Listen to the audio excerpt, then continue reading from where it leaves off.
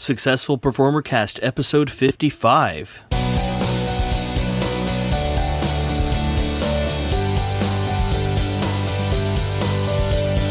This is the show that interviews one full-time professional entertainer per week with the goal of inspiring and equipping those who are working to make the leap themselves. This is the Successful Performer Cast.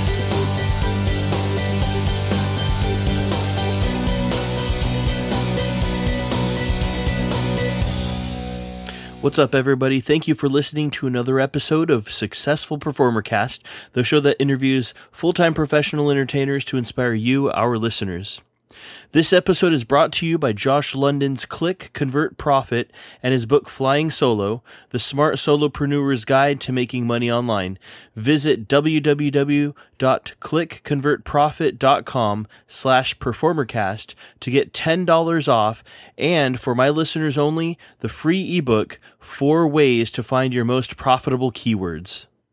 All right, so I get to give away a book. We have been running a contest for the past couple of weeks for Joe Diamond's book, The Journal of Alchemy, and the prize was both a autographed printed version of his book as well as the ebook version of Journal of Alchemy. And we have a winner. I would like to congratulate Richard Cody Nichols. He entered his video of him performing a business card effect, and he is the winner. So congratulations to Richard Cody Nichols. You can see his video if you go to the Successful Performer Cast Facebook page, and that's facebook.com/successfulperformercast. And you can also check out Joe Diamond's book if you visit successfulperformercast.com/journal of alchemy. So, Richard, thank you for playing. Congratulations to you again, and we will be in touch with you very soon to figure out how to get you your book. All right? Now, let's get to the interview.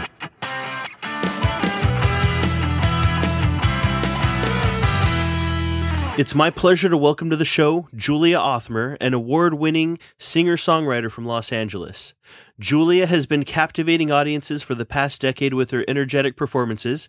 She's shared the stage at the Lilith Fair tour with the likes of Sarah McLachlan, Emmylou Harris, Hart, and Ingrid Michaelson, as well as shared the stage with artists like Regina Spektor, Amos Lee, and John Waite. She's won numerous awards for her songwriting, including several honorable mentions at the Billboard World Song Contest, semifinalist at the International Songwriting Competition, and runner-up at the Singer-Songwriter Awards. You may have heard one of her songs featured on TV on shows like Witches of East End, Switched at Birth, The Lying Game, Army Wives, Party of Five, or Degrassi, The Next Generation. Be sure to check out her critically acclaimed album, Oasis Motel, as well as keep your eyes peeled for her follow-up album, nearing its release very, very soon. Julia Othmer, I am absolutely thrilled to have you as a guest on the Successful Performer Cast. Thank you for being here. Thank you so much for having me. Well, let's get started here with a little bit of inspiration. Do you have a favorite success quote or a specific mantra that you like to live by? You know, I think instead of a statement that I like to live by, I'd prefer living in question. Mm-hmm. To me, a statement sort of ends up being a bit of well, it could be inspiring for the moment, ends up being more like the end of the road. So I like to keep asking myself questions. How does it get better than this? What else is possible? What am I missing here? What could be really awesome about this that I'm not getting? How does it get better than this? When I stay in question, it keeps the experience of creativity far more open to me. Mm-hmm. And also, depending on whether I'm having a successful day or not so successful day, it keeps kind of the energy moving. Yeah, wow. And so it seems that if you always are asking these questions about whatever situation or whatever you're trying to do, you're keeping the lines of creativity open, and the possibilities for things are seemingly endless. Absolutely. Absolutely. That's exactly it. Actually, curiosity is such a compelling trait, I find. And when I can stay in that moment of questioning, it makes things seem very light and fun and interesting, even if I might be presented with a difficult situation or find myself uninspired or unproductive. And just that question, it just kind of starts shaking things up and allows me all kinds of possibilities. Yeah, yeah. Has there been any particularly difficult situation you've been in that this has helped you out? Oh, I actually just wrote about this to my backers on a Kickstarter campaign that I just recently completed, where I was facing the new year with such optimism. I was so excited to get into the studio and start writing and recording and having a Kickstarter campaign that was funded. I was sort of gifted the opportunity to focus on it solely. And I'm sitting down to write, I'm sitting down to record, and I was writing and writing and recording, and I would have pages and pages of lyrics and all kinds of song bits. And it just didn't feel inspired at all to me. It felt really constructed and forced. Yeah. And, that's one of those moments where I go to my questions. I'm like, okay, how does this get better?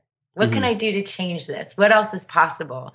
When I really feel like I'm scraping the bottom of the barrel and not creating something that thrills me.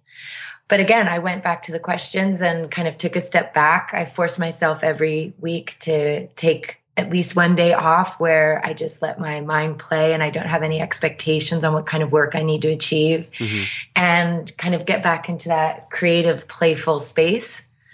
And, being an artist, I know all of us are creative. Yeah. I think one of the things that distinguishes sort of making a living as an artist is being able to work through those times when you feel uninspired, when you don't feel songs are showing up, or the ones that are showing up aren't that interesting or compelling. Sort of just working through that gap, working through that sort of arid aspect of creativity. Okay. Now, what did you do with a lot of these songs? Did you just make some tweaks to them? Did you toss and like start over completely on any of them?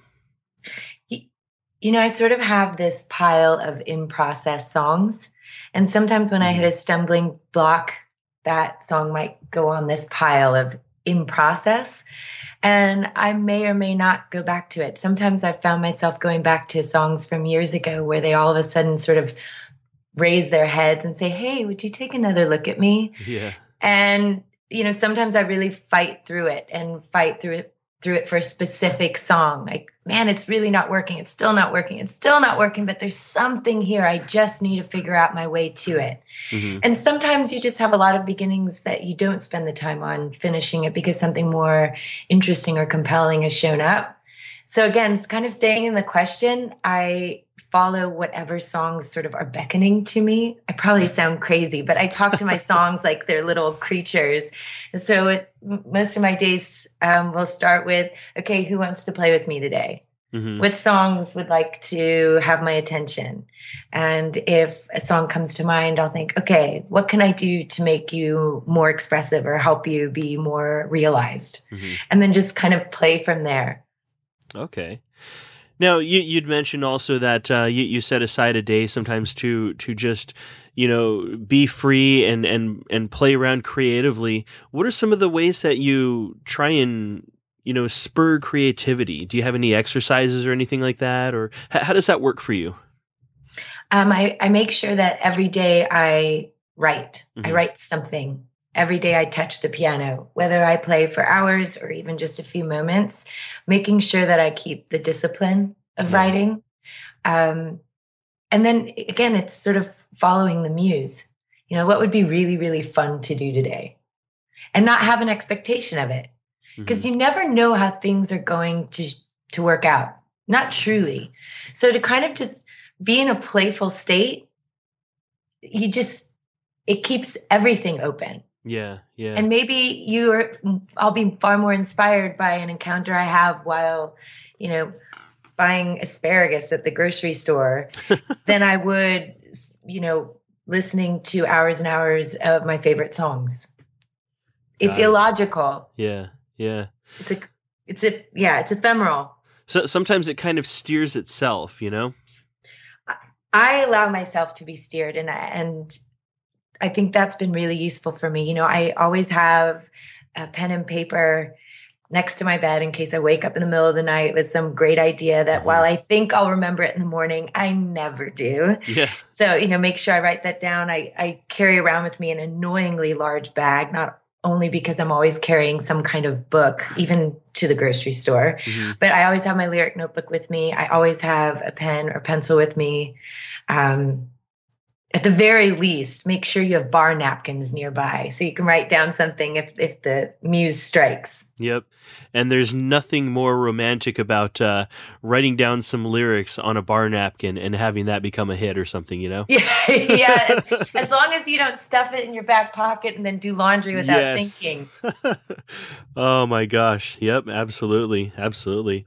So let's kind of go back in time here. Could you talk about kind of how you transitioned into performing full time? Did you ever have a quote unquote real job? How did that play out for you?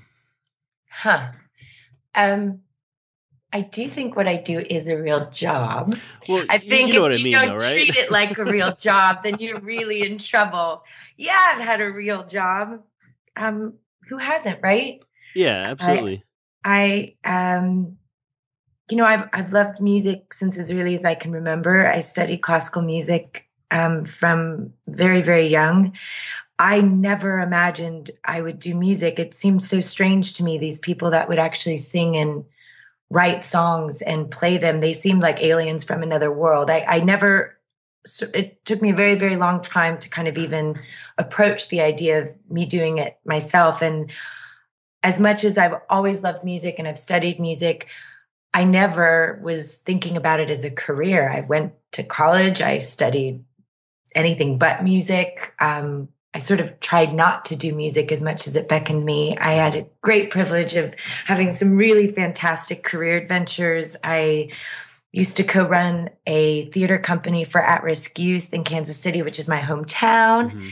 And that was one of the most incredible experiences of my life. Probably the one real job I've ever had where I never doubted what I was doing or questioned how I was spending my time. But ironically, these kids that I was hoping to help inspire, they were the ones that inspired me. And I was compelled to try to focus on my own music, as bizarre as that was for me. Yeah. So I'm very much a late bloomer. So if there's anybody out there who's a late bloomer, like join the bandwagon. Yeah.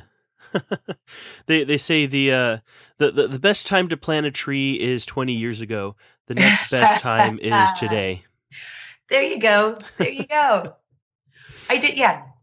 And who hasn't spent some time working as a barista or, tending bar? Yep. Or even working industry. In a cubicle. Sure. Yep. Absolutely. Now, as you were trying to make your music a career, did you encounter any resistance from family and friends? I don't know if it's resistance so much. My parents, I think, had some reservations, not because they were unwilling to be supportive of me having a dream. It was more they thought I had a better chance of maybe a happier life or a more secure life if I had gone to graduate school and had a business card. Yeah. And I told them, I have a business card now. It just says musician on it instead of lawyer or doctor. I can still go to graduate school. There's no reason that they're mutually exclusive. But, bottom line is, it's so cliche, but it's so true. You have to do what makes you happy. And it's a huge privilege if you get to earn your living from what makes you happy. And if you are making a living from what makes you happy, you got to figure out how. Yeah. Yep. Wow. That's pretty cool. And that you're able to do this. And so now I'd like to kind of shift gear a little bit. You'd mentioned a little earlier your Kickstarter campaign, and you have had really, really, really good success with the particular campaign that you put out, which was to help you record the album that you're working on right now, correct? Yes. So kind of bring us into how you went about this. I mean, what was your strategy, and what do you think were some of the things that played a big part in the success of this? I think the first thing was not to succumb to fear. Mm-hmm. It was a really scary thing for me to do a Kickstarter campaign like this. I felt incredibly vulnerable. But first and foremost, I have had so much incredible support from the people who have been buying my albums and coming out to shows. And I feel like I have the best fans in the world. And I reached out to a lot of fans and friends and I asked them, is there something that I could do for you that would enrich your experience of the music that I make or my experience as an artist? Is there a way that I could help sort of strengthen and deepen our relationship? And I got a lot of amazing feedback, a lot of people who are really curious about my artistic process, kind of curious about how I selected songs. And I thought, not only would I really enjoy financial support in making this album, is Mm-hmm. there a way that I could do this to, really improve my relationship with the people who have been by my side for years and years and years, many of them. Yeah. And Kickstarter, yes, you can raise funds, but it's also this wonderful way to communicate and reach out to your fans and to help sort of spread the word about what you're doing. It can be a really beautiful PR mechanism. It definitely taught me a lot about social media, which is not for me a very natural form of communication, but how powerful and potent that can be. And I just was able to have conversations that I hadn't sort of endeavored to have before, or maybe I'd endeavored to have them, but I hadn't been successful in it. Being able to have this casual kind of, hey, guess what I'm doing this moment with the record, with an intimate group of people that have been supporting the project. Yeah. Yeah.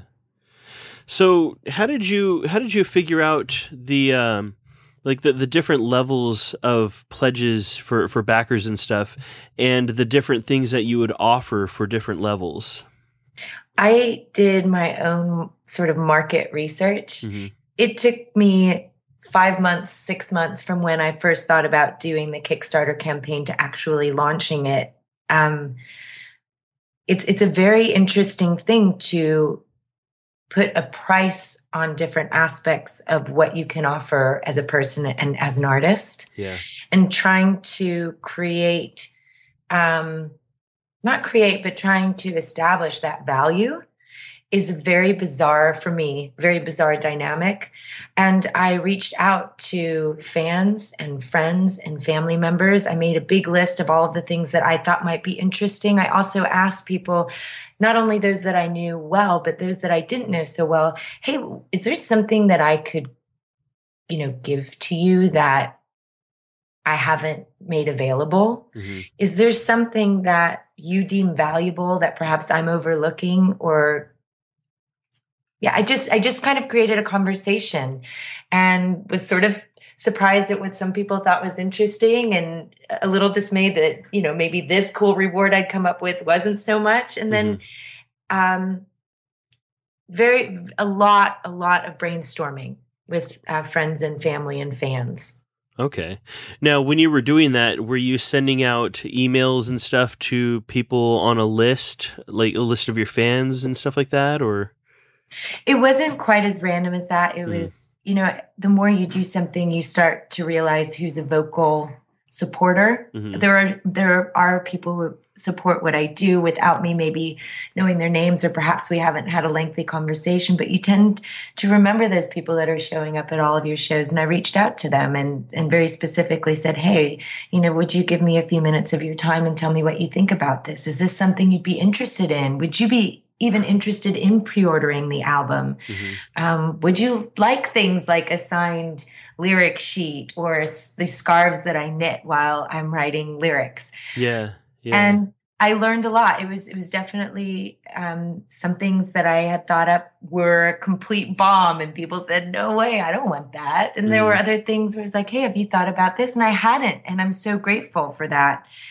And hopefully the Kickstarter campaign was a way for people to feel more intimately involved in the process. And even as we're recording, those funders are getting updates that are exclusive to Kickstarter, and they'll also get songs that will be exclusive to Kickstarter, so that we'll have a special relationship because of it. Oh, that is cool. So there are songs that are not going to be on the album as it's said and done, but songs that are going to be just for the Kickstarter supporters. Yes. Oh, that is Absolutely. awesome. That is really cool.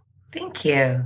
Thank you. And, also that you can learn a lot from looking at other people's Kickstarter campaigns. I've had several friends who've done it and learning from them about what worked and what didn't work. And rewards can be a very tricky thing. I had a friend who had a very successful Kickstarter campaign, but ended up spending the majority of the money that she'd raised delivering on all of her Kickstarter rewards. That was a really valuable lesson to learn. Yeah. Wow. Yeah. Now I'm looking at just some of the pledge items on your Kickstarter, and I think it's really cool the different ways that you've interjected your personality into it. Like for the $5 or more backers, it's basically thank you for taking your time. Contributing with gratitude, I will shout your name from my rooftop, or rather my back porch, and everyone who joins this campaign will be thanked on my website. Yes. So, yes. How much of its success do you think was also because of like the personality and stuff that you interjected into it? Oh gosh, I don't know how to answer that question. Yeah. I mean, maybe if I'm not such a goof, I would have raised more. Who knows? That's I will say that I find the more authentic a person can be in their communications, whether it's their business plan or a Kickstarter campaign or your banter from stage, that's going to enable an authentic relationship with those people who are involved in your work and involved in coming to shows. And when you build something from an authentic place, that's a strong, strong foundation. Mm-hmm. Yeah. So yeah, I'm a bit of a goof. I am certainly enthusiastic about what I do. And hopefully if a person who knows me and reads my Kickstarter pitch knows that that's definitely my voice and that's coming from me. And if you didn't know me before you read the Kickstarter pitch, hopefully you got to know me a bit better. Mm-hmm. Yeah, absolutely. So now, as we're in it right now, you're still obviously recording the project. Yes. Have you made good on any of the pledge rewards yet at this point, or how's that going to work? I have. The majority of the rewards will be delivered probably en masse once the album is finished in May. I do have my big master list of all of those promises I've made, and because some of them are very time intensive, I've certainly started on them. One of the scarves I knit while I'm coming up with lyrics sometimes, and also in between takes in the studio, because otherwise I get really fidgety. I had no idea that would actually be a popular reward, but it's very cool that it is. And one scarf has been finished and has been delivered.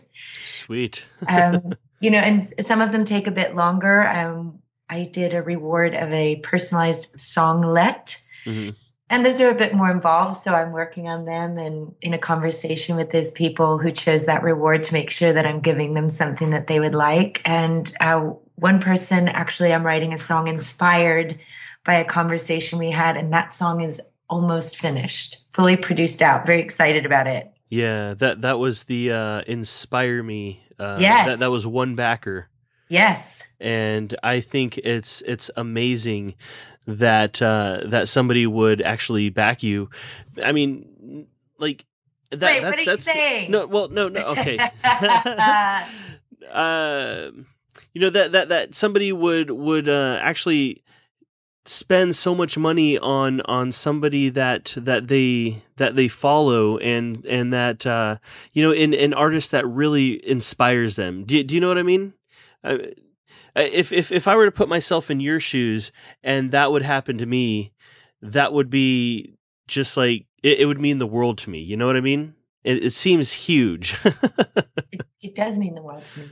Yeah, it absolutely 100% means the world to me. I have actually wept, no kidding, tears of joy, because I'm so honored and privileged to have support in what I do. I think I would be doing it anyway, but it's a really tough road if you don't have that kind of support. I mean, my work is very, very much dependent on people coming out to shows, coming out to see live original music. I know that people have a million options and that they would spend their time and money with me and the songs that I'm creating. I cannot do what I do without the support of music lovers and music fans. I just wouldn't be able to do it. Right. Right. I'm 100% dependent on that. Yeah, yeah. And I realized I was kind of stumbling over my words, but I hope that you're understanding just the awesomeness that people will reach out and support the artists that they love, whether it's a musician or a comedian or whatever it is you may be doing, and there are people out there that do that. It's absolutely true. And it's been rather extraordinary to know people who have sort of stepped up kind of in very, very unexpected ways. Mm-hmm. And it is a huge, huge gift when somebody, supports me in a large financial way. But that doesn't diminish the fact that some of my favorite pledges were people who gave like $1 mm-hmm. or $5, and knowing that was maybe even more difficult for them to give than the person who gave thousands. It's, I don't measure the support by the amount of money that was pledged. I can feel the love that came from people that were supporting the campaign. And that really, really is priceless. Truly, truly priceless. Absolutely. Now, Julia, what would you say is one of the biggest things you've learned in this whole Kickstarter endeavor? I think first and foremost is you need to know what you're wanting to do with Kickstarter. Mm-hmm. You absolutely need to know what your goal is. The best parts of Kickstarter I found were not those things that were my goal. Like I said, deepening the conversations with fans, hearing from people that I hadn't heard from before because of the campaign, engaging with them in ways that I hadn't engaged before. That was probably even more valuable to me than the money that's raised, mm-hmm. which of course is incredibly valuable to me. I should probably write a primer on what I learned from the Kickstarter campaign, because it is a really, really intense process. I did feel very, very vulnerable, and it was intimidating at times, but also inspiring. You sort of get addicted to it. You start watching it and sort of mm-hmm. checking it every 15 minutes to see if anything's changed or anyone has a question. Yep. It's like tending a very, very fast growing garden in some ways. You kind of want to like see every moment of it. Mm-hmm. Yeah, and it's putting yourself out there in a different way than you're used to, and so you're stepping out of your comfort zone, and that's one of the reasons why it feels so risky, Yeah, and mm-hmm. It's valuation. It's saying how much is this worth to you, mm-hmm. and suggesting what I think it's worth is even more bizarre. Yeah. It's a very, very interesting process, but I think it's a really good thing for all of us as artists and business people to start getting comfortable with, because I think it can be a very, very potent dynamic in the way we run our businesses. Mm-hmm. Yeah. I bet it was really hard trying to figure out dollar amounts to put on specific things that you would even, just give out to people. You know what I mean? I completely agree. And that's one of the things that I spent a lot of time with, not only the types of rewards, but the amount of money that would be suggested for them. Yeah. And I hope for all of those who suffered my many emails about the campaign, I hope to keep a really open dialogue with anyone who might have suggestions on ways that I could improve it or additional rewards, so that I could keep that process fluid. And also that people who wanted to be involved, I wanted anyone to feel like they could be involved and participate regardless of how much they felt that they could contribute. Yeah. And that's the other thing is, I hadn't considered this whenever I was, just, kind of doing my homework on you a little bit and thinking about Kickstarter. It didn't even occur to me that it's just another way that you can really connect with your fans and connect with your audience. It is 100% that. I had one of my fans, I'm very much indebted to her. Mm-hmm. And I had done a show, and she and I were speaking afterwards, and she mentioned social media. And I said, well, do you know a lot about it? And she said, well, actually, yes, I do. And I said, would you mind sitting down with me? She said, no, I wouldn't. And she so very graciously took the time to sit down with me. And she said, I got to tell you, you really suck at all of this. Oh, man. And I Yeah. said, Wow. okay, awesome. Tell me why. Tell me how. And she Yeah. said, well, and she gave me a list and a reason of different ways that she actually didn't feel that I had been interacting in a consistent way for someone like her who was such a fan. And I was mortified to find out about this, but of course it was such an invaluable thing to learn.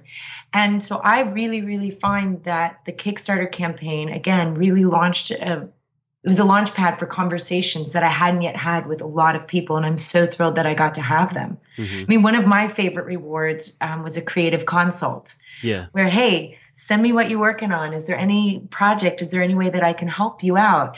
And I had so much fun speaking with the people that chose that option. It was so exciting to be in a dialogue and where the conversations took us. And I got to hear some really, really great music and really great projects from other artists who happened to be fans. It was awesome.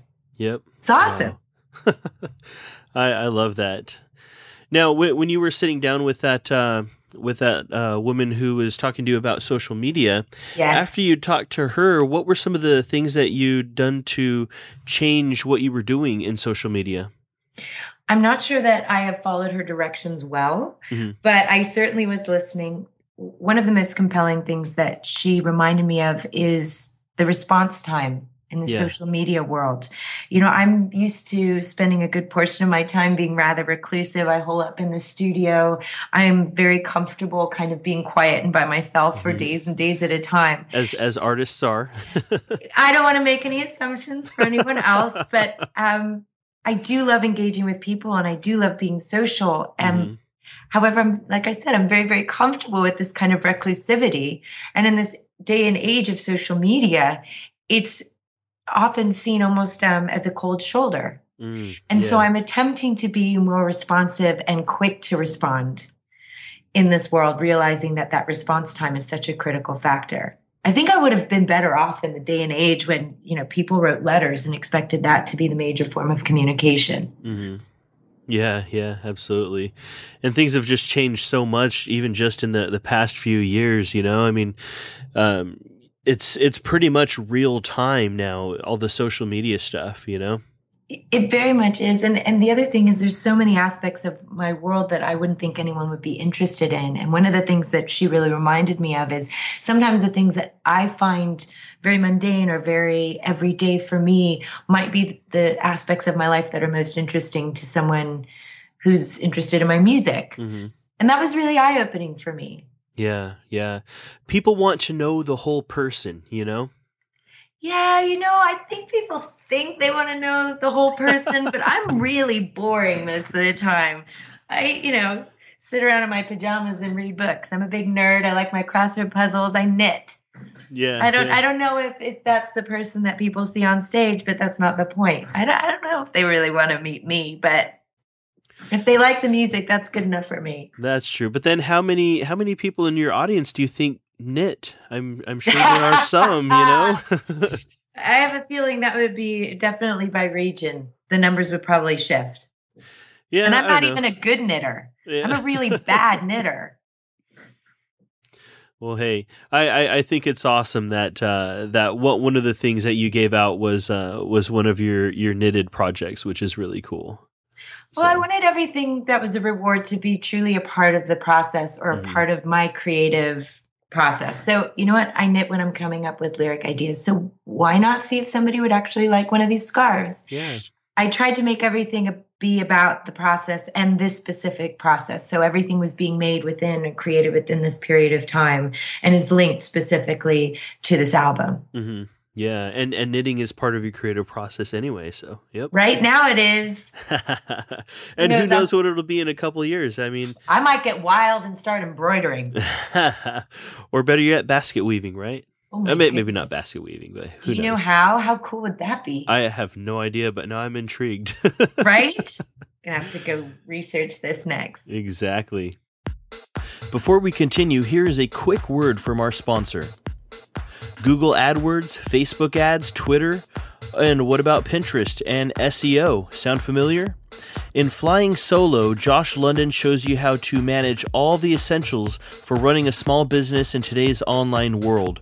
From search engine optimization strategies to pay-per-click tactics, your website and social media, you'll learn how to keep from pulling your hair out while increasing your profits. As successful PerformerCast listeners, you get to take $10 off of this book and get a free bonus ebook called 4 Ways to Find Your Most Profitable Keywords. Visit clickconvertprofit.com/performercast to take advantage of this great offer. And now let's get back to our interview. So let's shift gears a little bit. You said that you had moved from Kansas City to LA. I grew up in Kansas City, went to school in New York, spent a brief amount of time in Boston, back to Kansas City, then outside of San Francisco, then Philadelphia, and then Los Angeles. All right. Now, so when you got to Los Angeles, how did you try and get the ball rolling on getting gigs and booking shows and stuff? Los Angeles is a really, really interesting music market. I have to say I'm very glad that I started playing out in a city other than Los Angeles, simply because the enormity of this community can be overwhelming. And I think that sometimes when you're in a larger market, you get the sense that a spotlight is shining, even if there isn't one. Yeah. And I think it was really good for me to start off playing live in Philadelphia, which of course is an amazing city and a large city in its own right. But I felt it was much easier to take risks and to take chances. And I think that's critical to the development of an artist, especially at the very beginning when you're not sure what you're doing. You don't even really know what you sound like. And coming to LA was a bit overwhelming. I feel like I had a bit of culture shock coming to Los Angeles. I had this sort of idealized version of a artistic bohemia. I imagined, with all these actors and choreographers and writers and directors, it would be this incredibly collaborative sort of love fest. I can't say that that's exactly what I've found living here. There are, of course, extraordinary creative people here and extraordinary communities and pockets of just enlightened artists. But it's really, first and foremost, just starting to go to venues, seeing what venues I liked, seeing where my music might fit. I was very fortunate to have met and to continue to meet a lot of really fantastic musicians and artists here in Los Angeles, always asking questions, asking people where they recommend playing, who they recommend playing with. It can be daunting starting over in a new city. Yeah, yeah. So how did you make it work? Did you get like a job like as a barista or anything like that as you were trying to kind of get the ball rolling stuff? Or I would say that I learned how to live on rice and beans, sardines and saltines and ramen very, very, very well. I didn't get sort of a traditional job. I was very fortunate that a lot of my shows in other areas were helping me to be able to be here in Los Angeles. And I also work as a muse. Oh, and that's helped me get by. And it still helps me get by. Yeah. So what is, could you talk a little bit about that? What is that? Happily. I endeavor to be whatever sort of energy, space, and consciousness that a person might need to finish whatever it is or start whatever it is they'd like to do.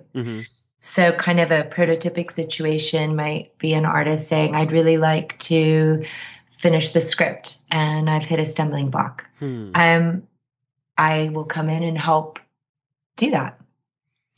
Okay, I think I'm pretty good at it, actually. Kind of like a vehicle for inspiration? Absolutely. Whatever it is that an artist needs. And sometimes what an artist most needs isn't what they say they need. Okay. Maybe sometimes it's as simple as an artist needing someone to answer to. Yeah. Someone who I can say, well, we have this deadline on Friday. You have to show me this work on Friday. And they might not be able to have the discipline to do it for themselves by Friday. But if they know that I'm going to be calling up or we're going to have a meeting, it can change things. And sometimes it's also about sharing creative tools, things that can help kind of shake things up when the well runs dry, as we were speaking of earlier. Also, assisting in any way that I can. Sometimes it's really great to have somebody that's safe and supportive, be someone that you can sort of sound off with and brainstorm and dream with and be pushed beyond your own comfort zone. And these are things that I really, really love to do. I appreciate artists and artistry so much. If I can be a part of someone achieving what they'd like to achieve, that's one of the hugest thrills I have. Oh, wow. So it can be anything from accountability to get your stuff done by Friday to brainstorming and bouncing ideas off of each other. I've done everything. I'm not an illustrator, but I've illustrated a book because the person needed an illustrator. I've helped with scripts. I've brainstormed characters. I've been a soundboard for songs. Sometimes just someone to take a walk with in the park. I don't have any judgment about it. Sure, and I just show up in whatever way and capacity that could be as helpful as possible. Wow. What has been your most rewarding experience with being a muse? With being a muse is seeing somebody get what they want out of it. I don't have any judgment about what it is a person would like to do. Okay. But to see somebody, if I can somehow facilitate the joy of someone else, that's great. Yeah. Is there a specific project that you've helped somebody out with that really stands out in your mind? Well, that would be sort of like kissing and telling. Okay. I see what you're saying. All right. Yeah, I wouldn't want you to answer anything like that then. Well, I mean, some people like to have that part of their creative process be more private, so I wouldn't want to be the one to spill the beans. So add to that confidant. Perhaps. Okay, cool. Well, cool. I'll keep the secret if the secret needs to be kept. Well, sure.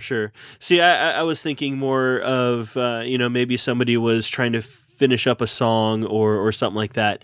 Nothing necessarily like super private or anything like that, but I didn't mean to put you off kissing and telling. I mean, I'm certainly kissing in these sessions. Don't get the wrong idea or anything. No, not at all.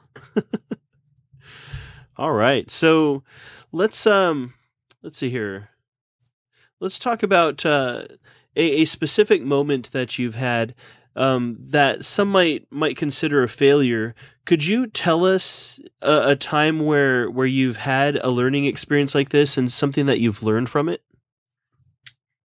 Something that I think that I strive to, no matter like whether a show's gone well or it hasn't gone so well, I always ask myself at the end of the night, is there anything I would have liked to have done differently? If so, is there a way that I can incorporate in the next time I have the opportunity to do something like a show, etc.? Yeah. I think whether or not anything I've done has been successful or not successful, the way I feel about it is dramatically different if I have trusted my instincts or I haven't.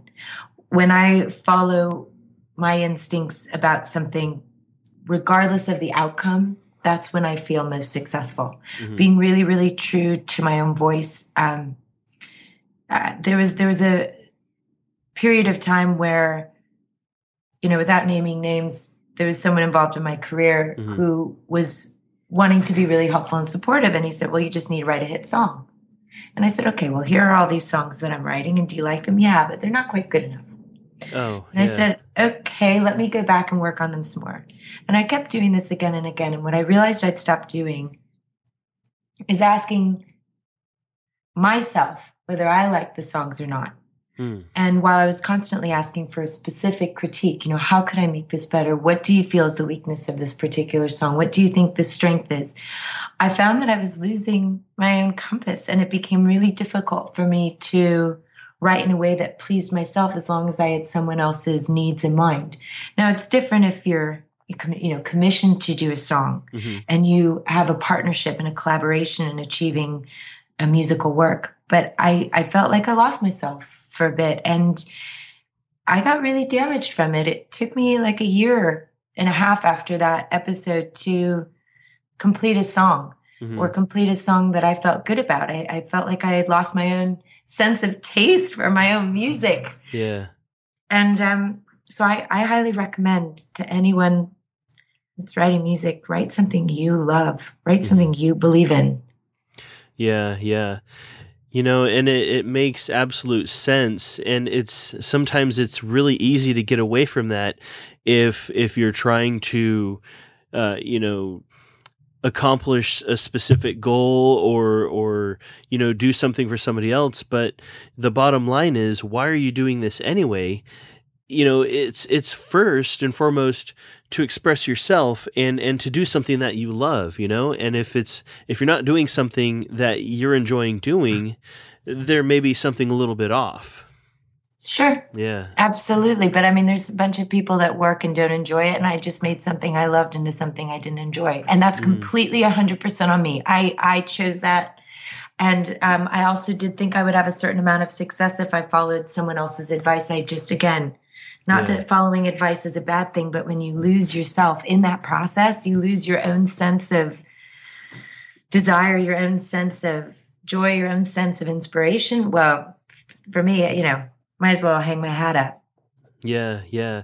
And so something that you love ended up being something that you weren't loving at the time. How did you shift out of that then? Asking questions. Mm-hmm. First of all, realizing goes what back I was to your doing. mantra. It does. First of all, was realizing what I was doing and realizing that I would probably argue that almost all of us would love to have success at what we do, or at least we strive for it. And what that means is different for many people. I'm in the music business, commercial success. Some people will say that's a very, very specific thing. Who wouldn't want to make millions of dollars off of a song? Yeah. And just in trying to do that, I again thought that somebody knew more than me about what I was doing. Mm-hmm. And of course, there are lots of people that know more about music than I do, or songwriting than I do, or piano playing, or lyric writing. Yeah. But only I can really deliver what I deliver, in the same way that any other artist can only really deliver what they deliver. Mm-hmm. And if you lose that voice, I think I lose what's my greatest strength. Yeah. So you mean there's only one Julia Othmer? Isn't there just one Chris Shepherd? I sure hope so. I mean, I don't mean to sound so overinflated about it, but it's true. There's a lot of stuff that sounds the same, and I don't know if I could do that. I guess I kind of tried, and maybe if I'd been really successful at that, I would have continued. I don't know. I just lost something in the process, and yeah. Now, what has been your favorite success?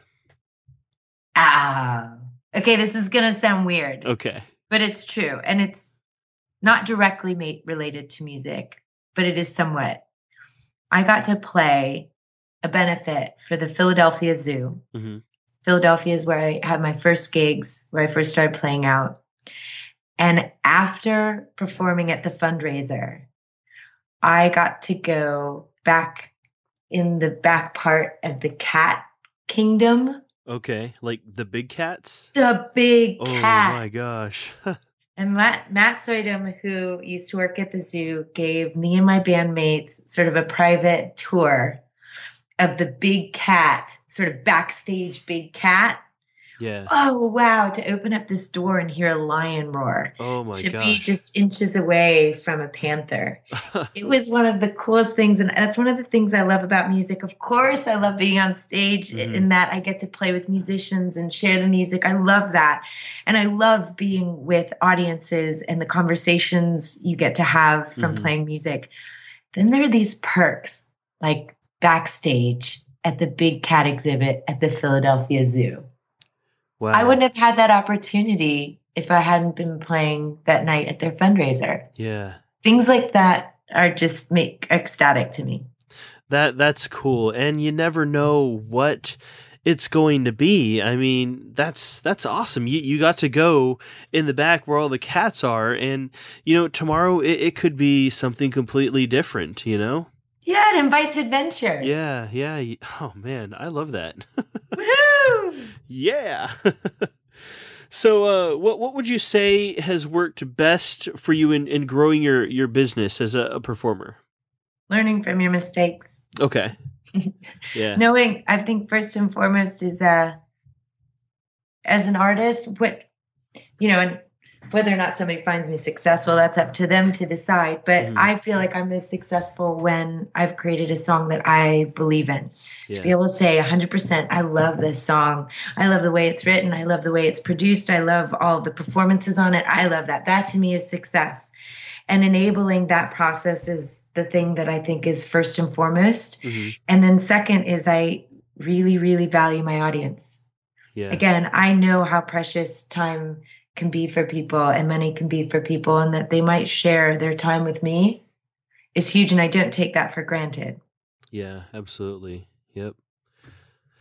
Now, so what would you say has been your biggest professional challenge since you've been a professional musician? My biggest professional challenge. I think it's interesting how quickly the music industry is changing. So, the album that I've put out, I put it out quite a long time ago. I couldn't even really do the same steps of putting out this new album in the way that I put out that older album. Yeah. Because it's just changed so much. So I would say my business challenge at the moment is first and foremost defining an articulate architecture to the next steps of my business plan. My first priority is creating an amazing album with James Lundy, who is my conspirator. He's my producer, and we've also been writing a lot of the material together. First and foremost is creating an album that we really believe in, I really believe in, and I'm excited to share. The big challenge will be finding the most effective architecture and blueprint business plan in order to put that out. Yeah. In the most expansive way possible. Okay. So tell us about your new album that you're working on. Oh, yeah. This is what you've been waiting for. This is what I've been waiting for, too. I'm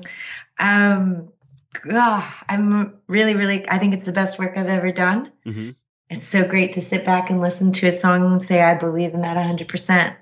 That's awesome. And to be pushed and to go beyond what I've done before and experiment with different parts of my voice, with different instrumentation.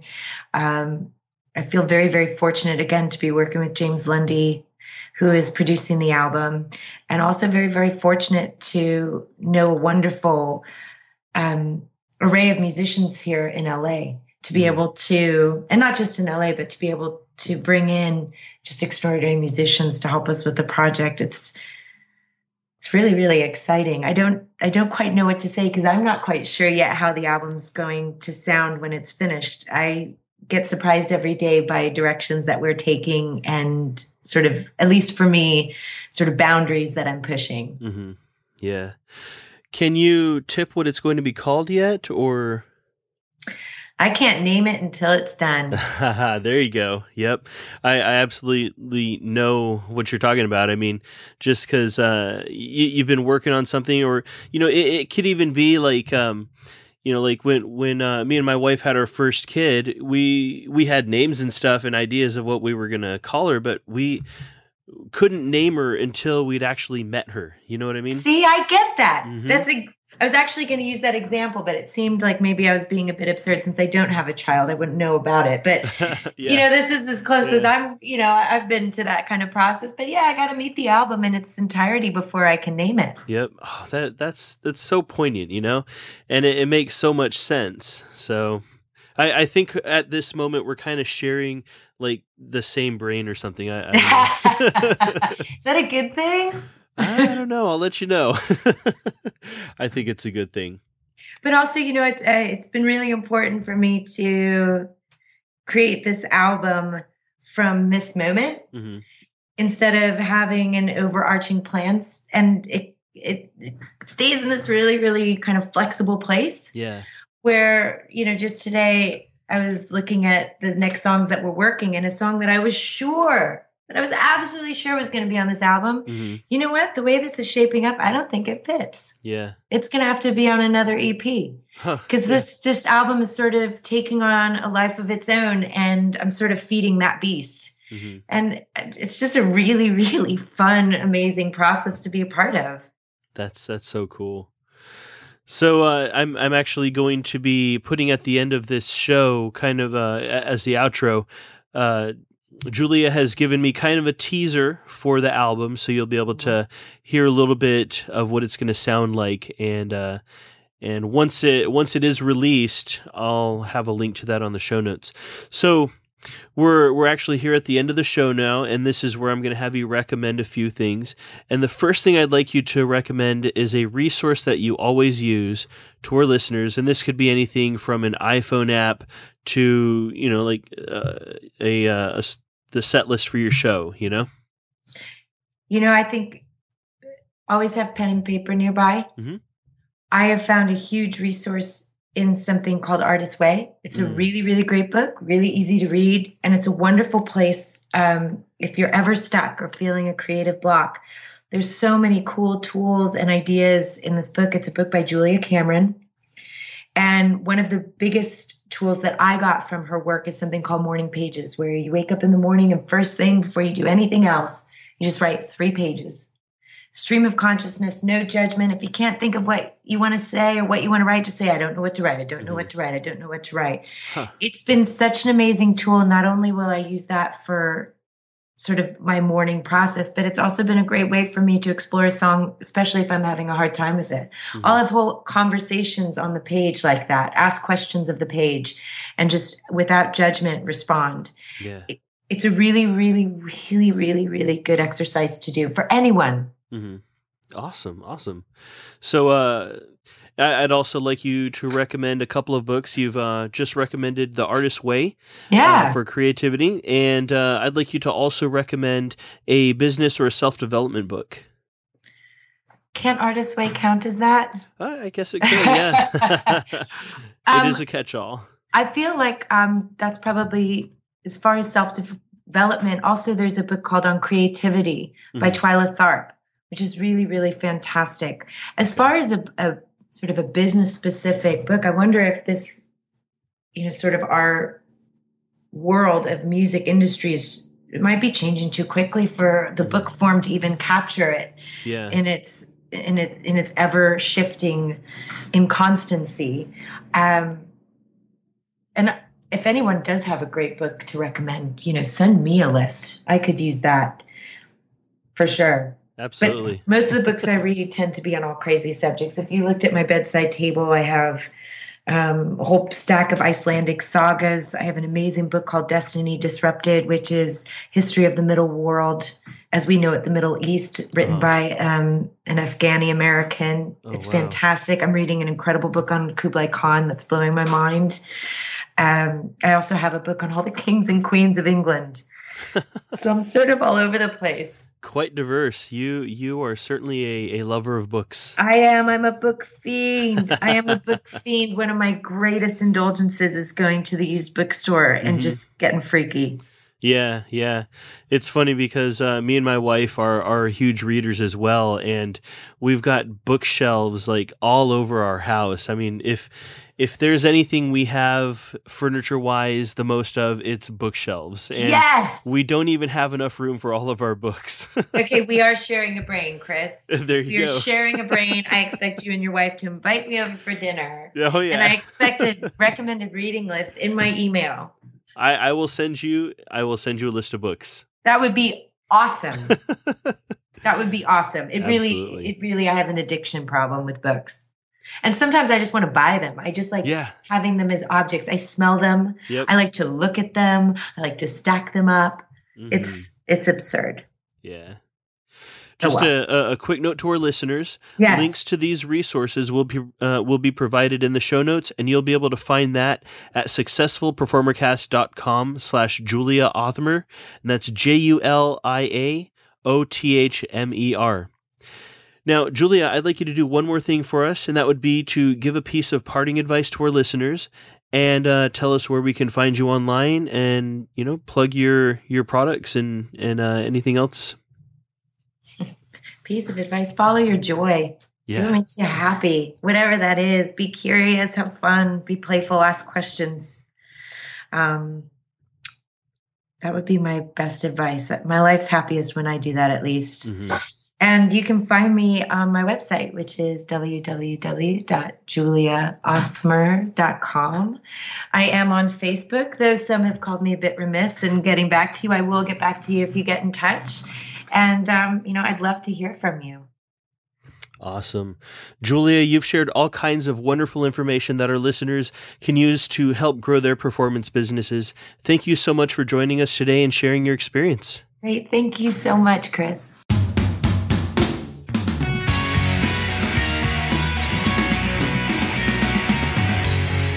All right, this is Chris Shepard, your host, just wrapping things up here. The Successful Performer Cast is not just a podcast. There are also some cool freebies and different things that you can get online. For example, the free show booking and debrief sheet, you can get that at successfulperformercast.com/booking sheet. And also we have our Facebook group, which you can find at successfulperformercast.com/FB group. It's a closed group, so you need to request entry to get into it, but I will absolutely let you in, so go ahead and do that. And also, if you're finding value in these podcasts, it would really mean a lot to me if you go into the iTunes store and give me a fair rating and review based on what you think you're getting out of the show. So, and also, you know what? Drop me a line, ks@successfulperformercast.com, and also on the Facebooks and the Twitters and all that good stuff. So, all right, keep in touch. Talk to you soon. Now, here's a little teaser of Julia Othmer's new upcoming album. Enjoy.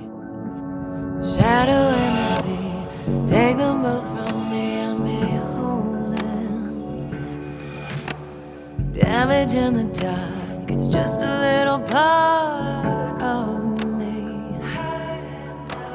Scars are hidden though, they begin to show as you know me. As easy as they come, words become undone. Do you love me? My heart's on fire.